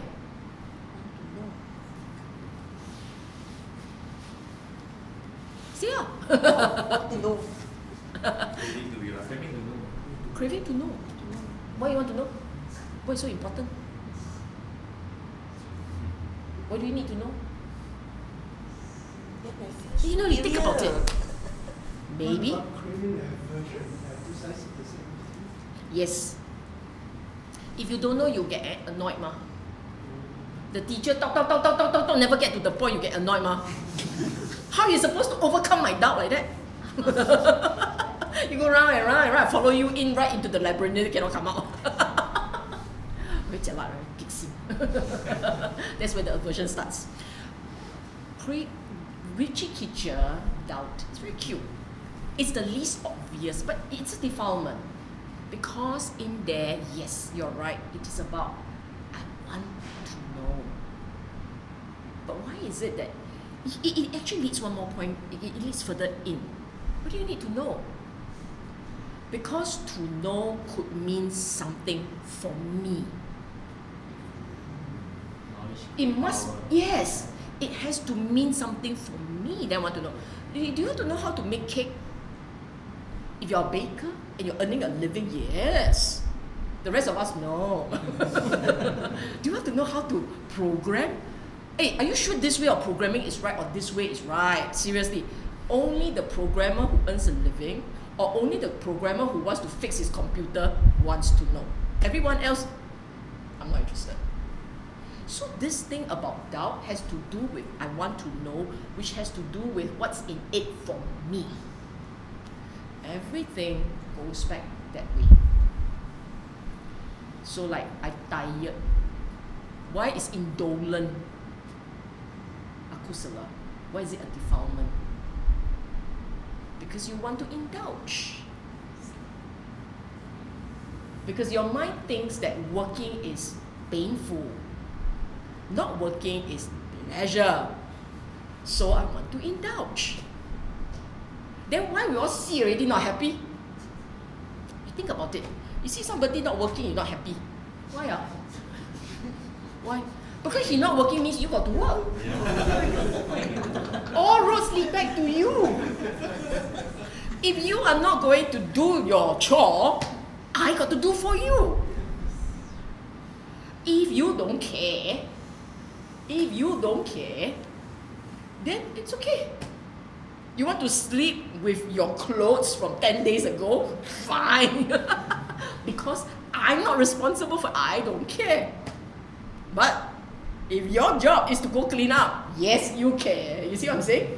Humans are very cute one. You go look at your own anger, it all boils back to number one. It's all about my interests. Same. Judgmental is also about self-preservation and self-protection. You see, there are two versions. There is I'm usually not judgmental until I'm judgmental. That's version 1. Meaning to say, I usually don't care. Then I care. Then I talk, I say. In that case, that particular event has a direct bearing on me or mine. Meaning to say, my wife, my children. I am not judgmental until, hey, that boy pushed my boy leh. What a naughty boy. Normally, I don't care about the naughty boys. You see what I'm saying? So I don't care until I care type of people. That particular event when he judges or is critical is when something affects him or his loved ones. Then there is the version which is her baseline judgmental. He can't help it. That kind, right? Usually is habit ready.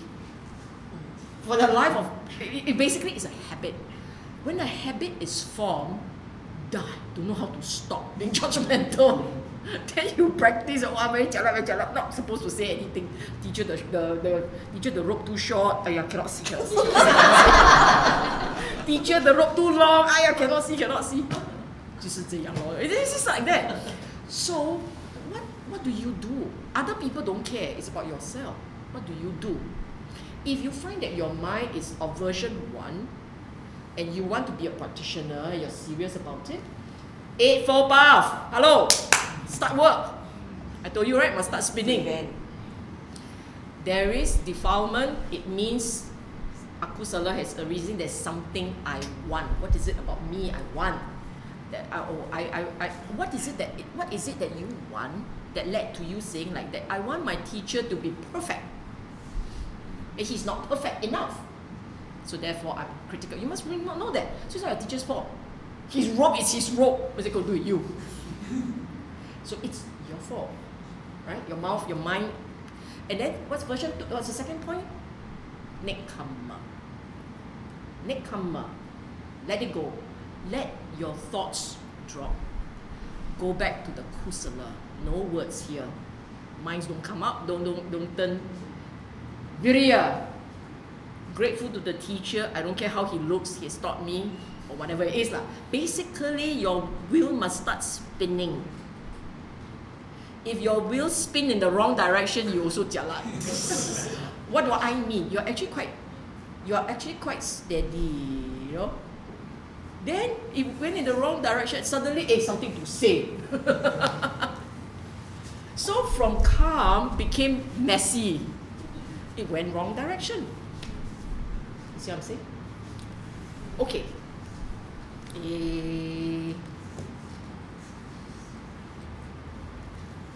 Now, what is interesting is if you look at how the sequence goes, right? First noble truth, this is the problem. This is a problem. Second noble truth, this is the reason why. Third noble truth, it can end. Fourth noble truth, this is how you do it. Why does it go like that? Typically, if let's say there is a problem, usually this is how it goes. This is a problem. This is how it happens. This is what we must do to stop it. Right? Typically it should go like that, but your noble truth switch at the end. Have you ever wondered why? First noble truth, second noble truth. We are all logical people, and we know Buddha was amazingly logical. But the third noble truth and fourth noble truth seems to have switched place.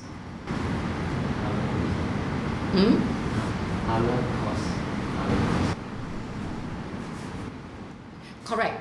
Parlor cost. But this is not parlor, ma. Like, you see, typically, you know what I'm saying, right? Yes, I know what Yeah. you want to say. But do you see do you see this oddness here?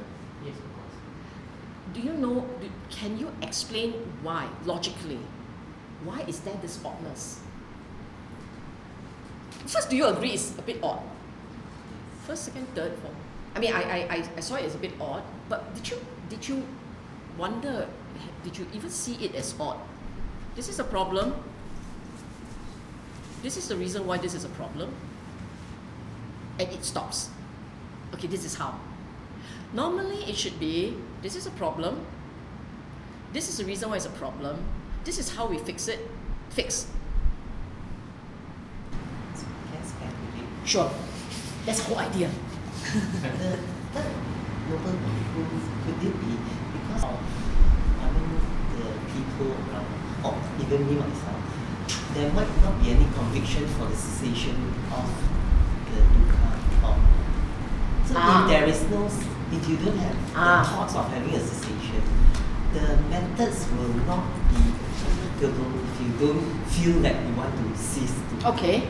So Plausible explanation. Yeah, so the cessation will come first. So if you make a determination or you cease Yes. the need to cease, then you proceed on with the path or you proceed on with noble eightfold. Plausible. This is my speculation. Yeah, plausible. It's a plausible explanation. Agree? It's a reasonable explanation. We give an inspiration to some person, and there's an end to the problem. Yeah. There's an end of problem. Okay, this is how you do. Yes, it's a plausible. I have another explanation, but half left. our group is very small, you see. Yeah. I have another explanation, but it's a plausible explanation. And probably this is how, if you were to think about it, this is how you would say, yeah, it could be like this. It could be because this. So we have a problem, this is the reason why, but not to worry, it can end. And this is how it. So you're addressing people who are skeptical. Then my People who have the least, some people will just stop at, even some stop at the first noble truth, but some Right. people stop at the third noble truth. Then they might not want to pursue further. So they don't want to pursue means they don't understand.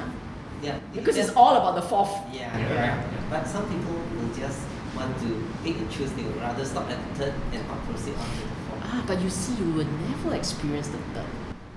Yeah. If you go by this logic, Yes. right? If you go by this logic, 1, 2, and then the 3, which is the traditional one, and then the 4, right? If you say the intent, the reason why it flows like this is because people maybe not so bought in yet, so we must assure them that good things will come. So if there's a problem, and not to worry, it will become like this. This is possible. And this is how we can achieve that. This is the traditional way of explaining this, what I call abnormality. And if this is the case, if this is the thing, then what you said about, well, maybe they won't buy into the fourth, then the third is irrelevant. Because but by this logic, the third can happen only with the fourth done properly. Correct? I have a different. Can I try? Yes, you try. Because we went to Taiwan, then we listened to one of the teachers. Okay. So he says, he was talking Dharma, of course. And he says, are you aware now? Do you have any great hatred of delusion? Then he says, look. He says that we are only aware when there's trouble or when there's craving. But there is a state whereby there's no craving. Yes. But we are not aware of that. Yes. And so when you turn your mind there, you Yes. actually can see it. But the Yes. problem with us is that after seeing it, then you Yes. start to speculate. Is this what Yes. it's talking about? But Yes. that state itself is already there within us. Correct. Yeah. And yes, that is exactly what I was going to say. Actually, that's the reason why, in my mind, he presented it like that. Who's this teacher? Oh, it's a Maya Lama, but he's very much on the Dhammas. And that's what the Chinese group is actually listening to. Yes. Okay. And I believe that's the right explanation. Because really, the very nature of craving is it has to be fed. It's always been fed. It's leaching on you, off you. The very nature of craving is it can actually, you can see, it's embedded within all of us for craving to rise and fall. I kept saying that earlier on. It's embedded in all of us for craving to rise and fall. It's embedded in all of us. But we never saw it end because we desire delight and lust. And because of our delighting and lusting habits, we keep the fire burning. So, Buddha's point was, in my mind, that now you can see that flow already. It can end. That's why the last word used was non-reliance on it. You see that? It can end. Don't go back to it. This is what you must do. Otherwise it won't end. Let it fade away. Huh? Let it fade away. Fade away. It will fade away. You look at your own craving, right? It changes in intensity. From I really want it to I don't mind having it. It actually, I really want it. But if the mind doesn't think about it, that one thing, that pain fades. In order for the pain to stay with you, you have to go back and think about it. You have to resurrect it. You have to resurrect. It's like someone scolds you, right? But the pain is up and down, up and down, up and down. The pain directly correlates to I don't like what I hear.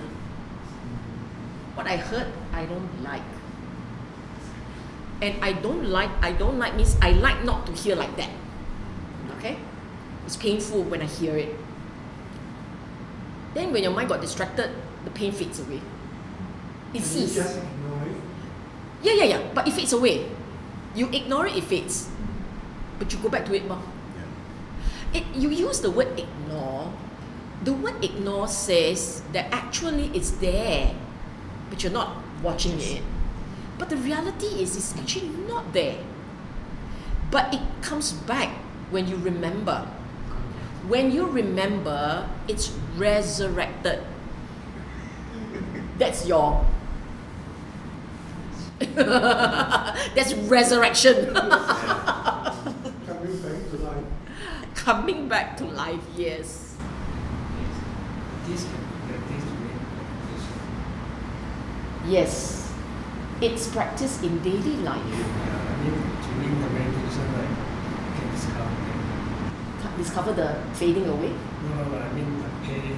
Yes, definitely. But that is the physical pain. There's mental pain. And mental pain comes back alive. Physical pain, you move and you alleviate the pain.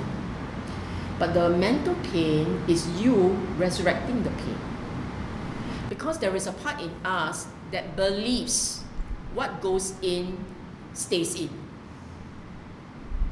It's a belief. What goes in stays in. And the mind will just go and scratch at the scape, scratch, scabs, yeah. scratch the scab. The mind mentally revisits and resurrects the pain.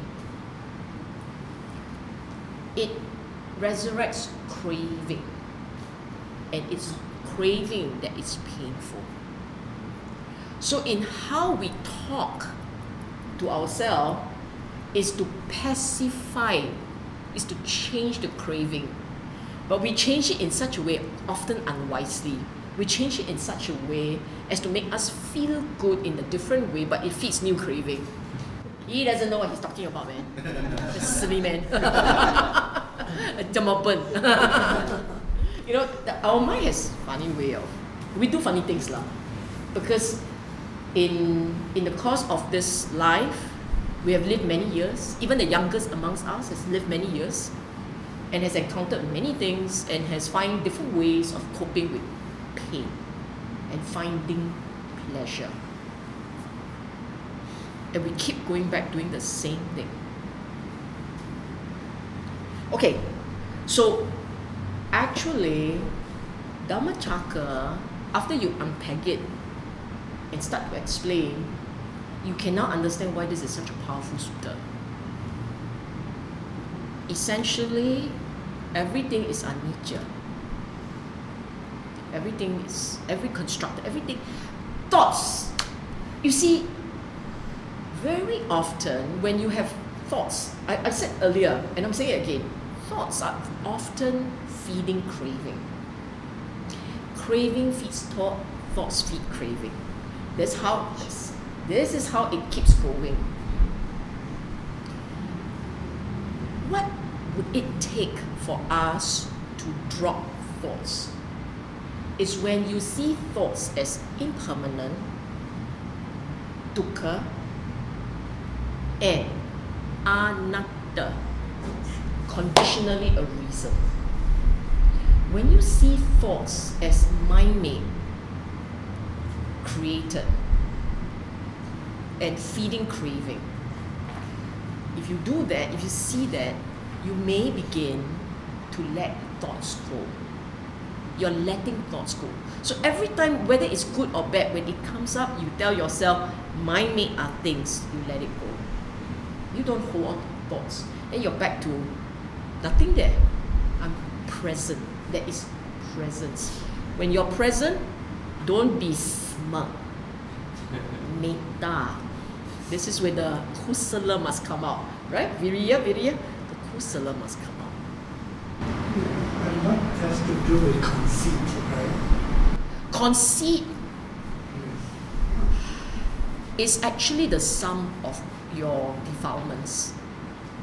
You see, this is very, very cute. We think of conceit as conceit. It's a state. When you're angry, your conceit comes up. When you have a view, The idea I am. will come up. Yes. All defilements contain conceit. All forms of defilements contain conceits. When you have no defilement, when it is kusala and is pure, there is no conceit. So actually, conceit is the sum of defilements. If you see anatta, then the conceit should fade away, right? If you see anatta, first time you see it, you realize conceit is mind-made. It doesn't fade away yet because the habits are still strong. Conceit fades away only when defilements completely fades away. That is why in conceit as in mana, not the I brought conceit, it's the mana conceit. That mana lah. That is why only the Arahant has no more mana. It's a mental energy for it's the sum of your defilement. And it's very cute. That's the reason why you feel so real. It is so weird. Yeah. You feel most real and most entitled when your akusala is pounding its chest like Tarzan. So think of a semi-naked man in loincloth pounding away. That's mana. It's the sum of all our defilements. Every time you are aware that you have mana, They will just let go like that. Correct. Correct. You must remember it's mind-made.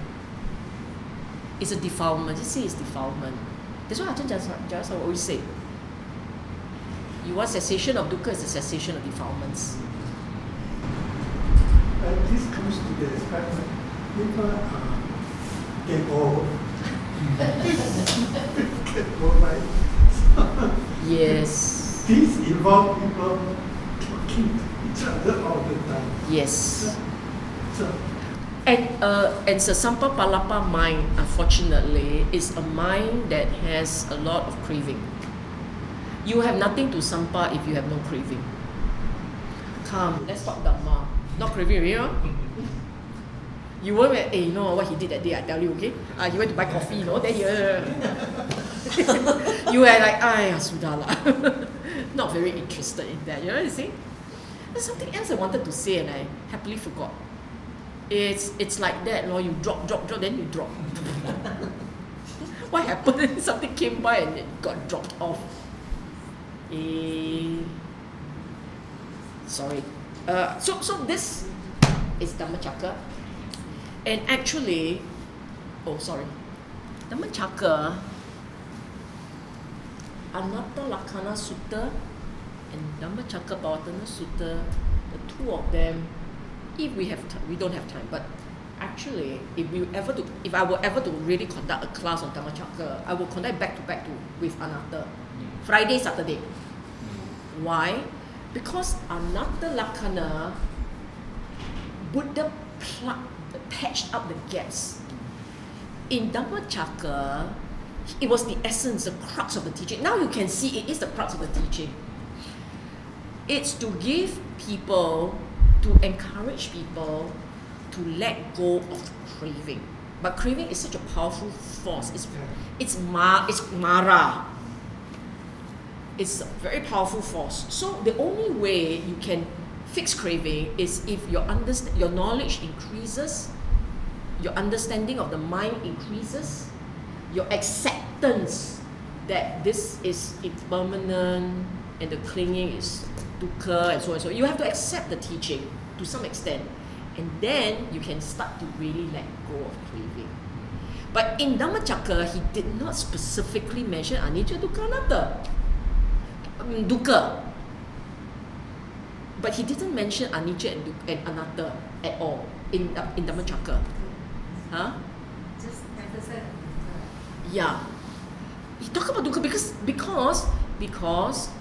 if you look at your own life, right, why are you here learning? It's because you feel dukkha. Something that's quite unsatisfying. Life is not as is cannot be it, not so shiok, must be a little bit more. So that's the reason why we will go and search and do things and change things and so on. We can't accept. There is no acceptance and contentment in our heart.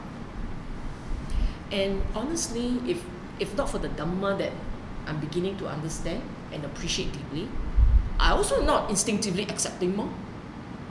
How? My kind of credentials type one cannot instinctively accept one. School time must fight. Working time must fight some more. Working big time already fight bigger. This kind of background sure, huh? Dhamma also got fight. Dhamma don't know lah. Once you know Dhamma, you fight means not Yeah, Dhamma. exactly. Correct. So it is only when you really understand what is it that was driving you nuts fighting.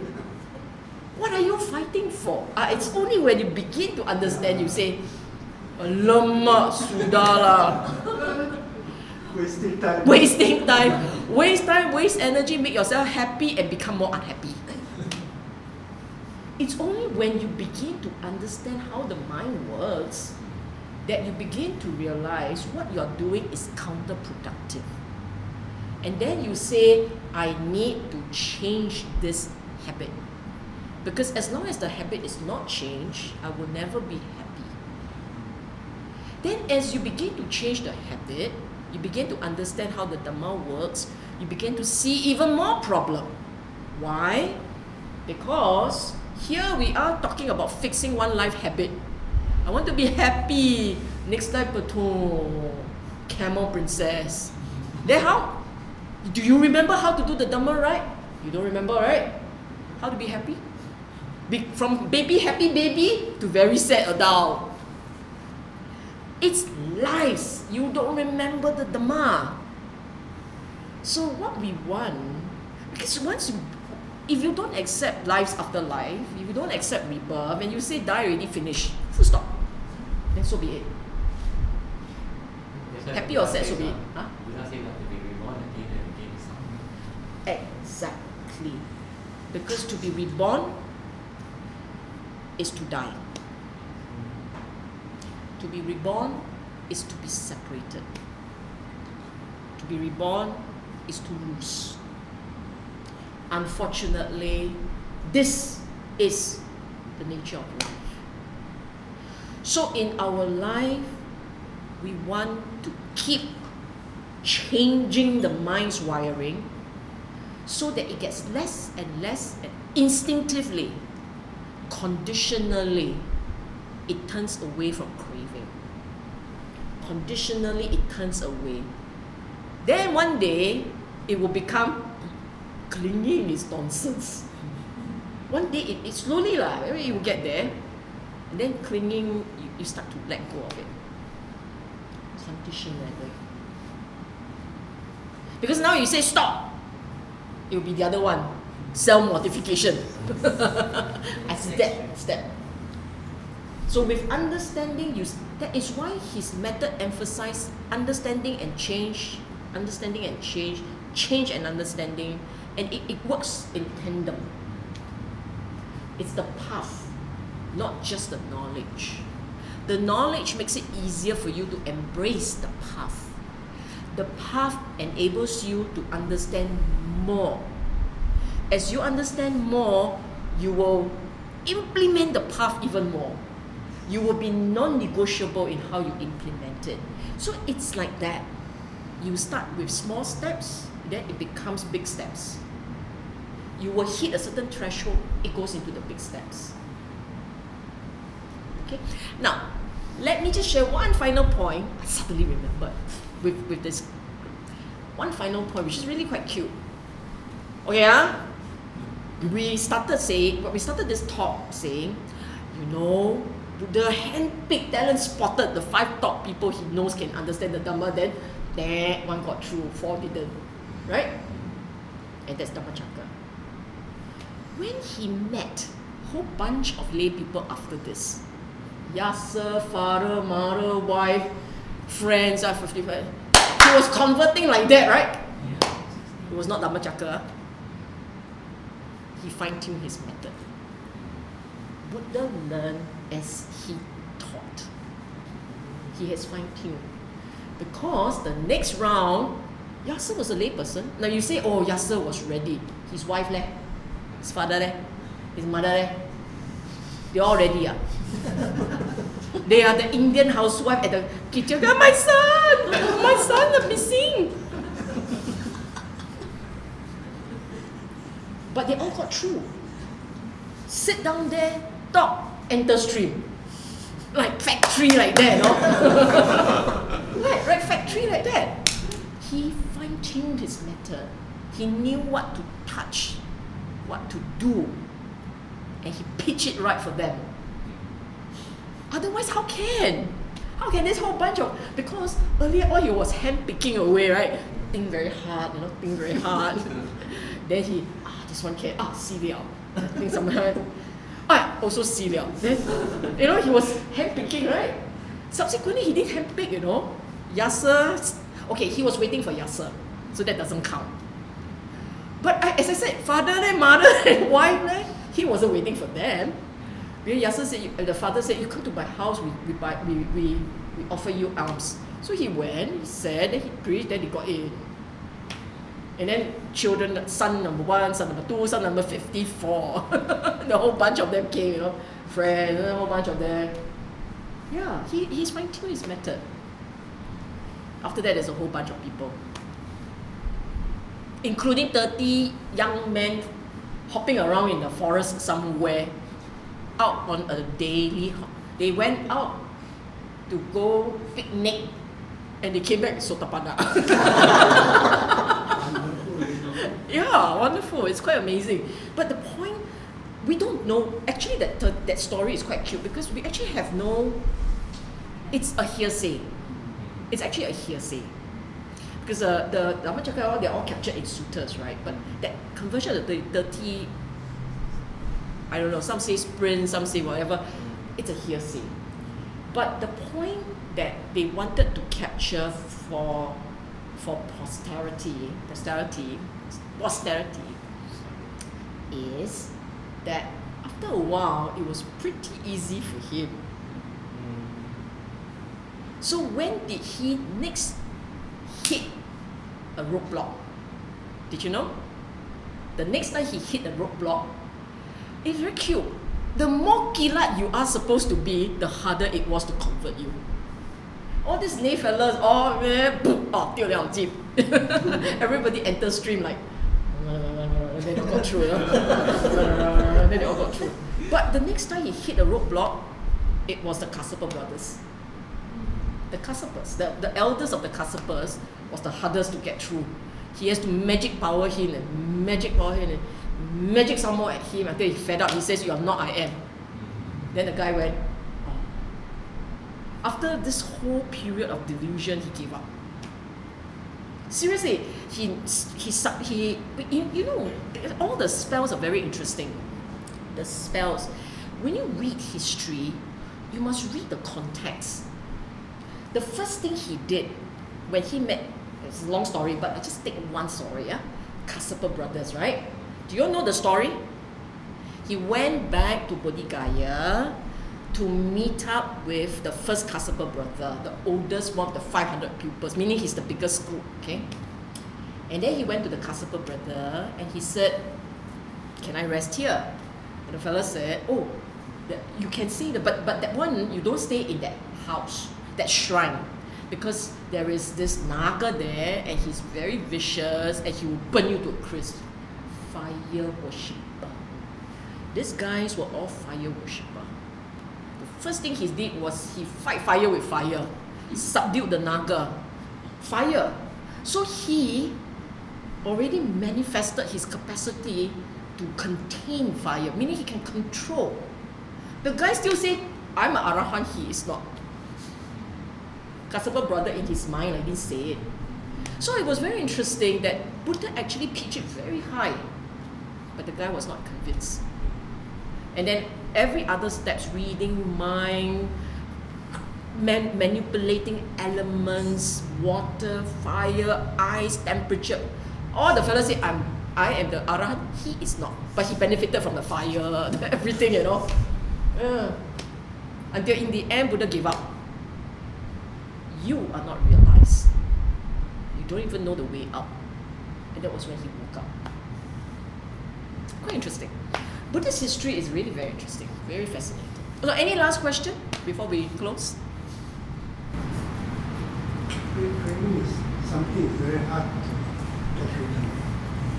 Today I saw my GP and he said, "You should not take so much salt, you should not take much sugar, you should not take so much fat." And these are the three things. Like moves. In order for you to be alive, you have to feed body and mind.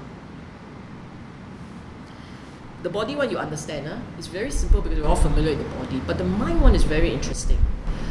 Basically, there are three things that keeps you going on a rebirth channel. You keep clicking. One, feelings. Two, feelings keep you going. Two, thoughts. It keeps you going. Three, consciousness. Okay? So, in order for you... Now, why are these three things so sticky? It is because your mind very instinctively chase after pleasant feelings. Right? Chase after pleasant feelings. You want it. But in order for feeling to arise, what must you have? Contact. I don't fix feeling. I must fix contact. So he say, in your mind, but I must warn you, these are all practitioners, very serious practitioner monks. So he told them, think of contact not as something pleasurable, because our mind, the reason why you still crave is because you remember the pleasant sensation. It's the contact that you want, right? So he said, for every contact, you think of contact as the skinned cow standing against a wall with crawlies biting into the cow.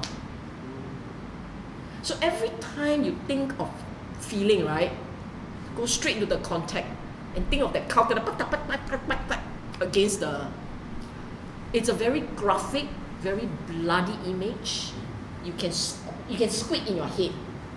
Screech in your head. It's nice seeing you guys. Yeah. Sa.